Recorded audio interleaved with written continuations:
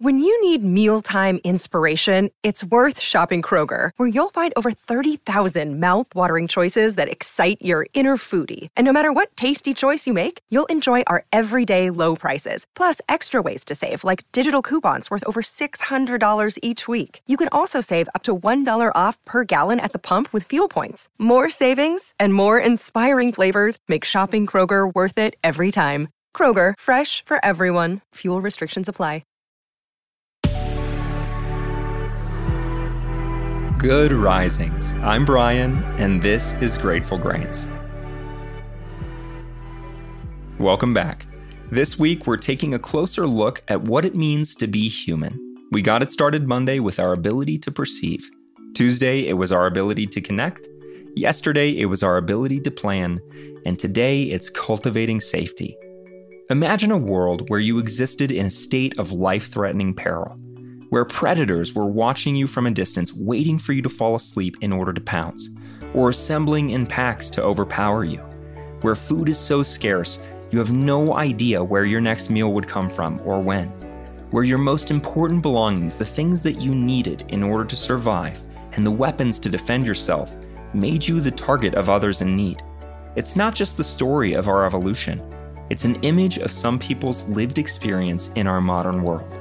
Our ability to thrive as a species began at the point in time when we learned to settle in communities, when we shifted from outright survival to breeding livestock and cultivating crops. Hand in hand with these modern advancements was safety in numbers and eventually the rule of law. Stuck in a state of survival, we can't flourish. It's true psychologically and it's true physically. We can't dream or theorize or invent or even connect at our utmost potential when we're starving or in danger. Safety is a basic human need. In modern society, most would like to believe it's been established on our behalf. Unfortunately, many people out there have been the victim of a wide variety of crimes. And for those people, this conversation is less philosophical and more applicable. From a place of safety, it's easy to wax over political ideologies. But what if we consider the idea that our own safety is ultimately our own responsibility? How might that change where we live, who we surround ourselves with, and what self-protective measures we might take to prepare for those unthinkable moments where we may need to save our own life? There is comfort in preparation, even if the moment we prepare for never arrives. Now consider the very same thing can be said for our mental well-being. In order to thrive, we have to move away from survive. We have to create safety inwardly in the same way that we create it outwardly. Self-protective measures like mitigating media's access to our mind, practicing mindfulness, and being selective of who we allow in our close proximity are the psychological equivalent. Convincing our trauma brains that we are safe is one of the primary aspects of healing. We're often stuck in autopilot, perceiving threats all around us that don't actually exist. But how might preparing to overcome those threats serve in our journey of healing? If we're terrified of speaking publicly, how might we demonstrate for ourselves that even if the absolute worst happens, even if we totally bomb that presentation at work, we're ultimately still safe? Is it by establishing safety within? Is it by exploring other options in work?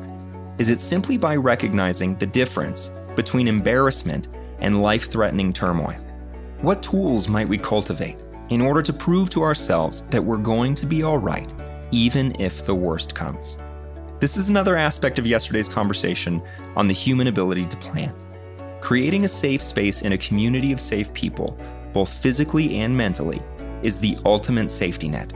Growth happens when we test our limits, when we push beyond our comfort zones, but we rarely feel comfortable doing that when our basic human needs aren't being met. When we know our lowest lows have a livable bottom, it allows us to try big and fail big. There is peace in knowing that we're as prepared as we can possibly be, and that becomes our starting block.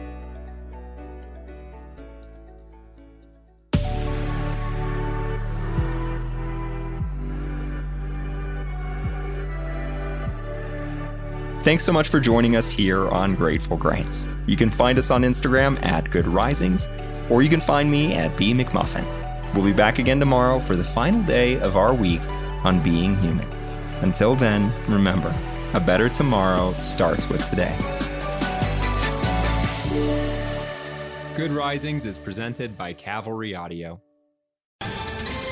Ohio, ready for some quick mental health facts? Let's go.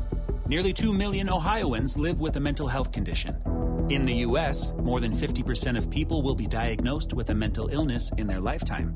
Depression is a leading cause of disability worldwide.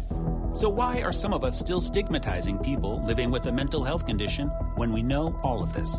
Let's listen to the facts and beat the stigma. Ohio, challenge what you know about mental health at beatthestigma.org.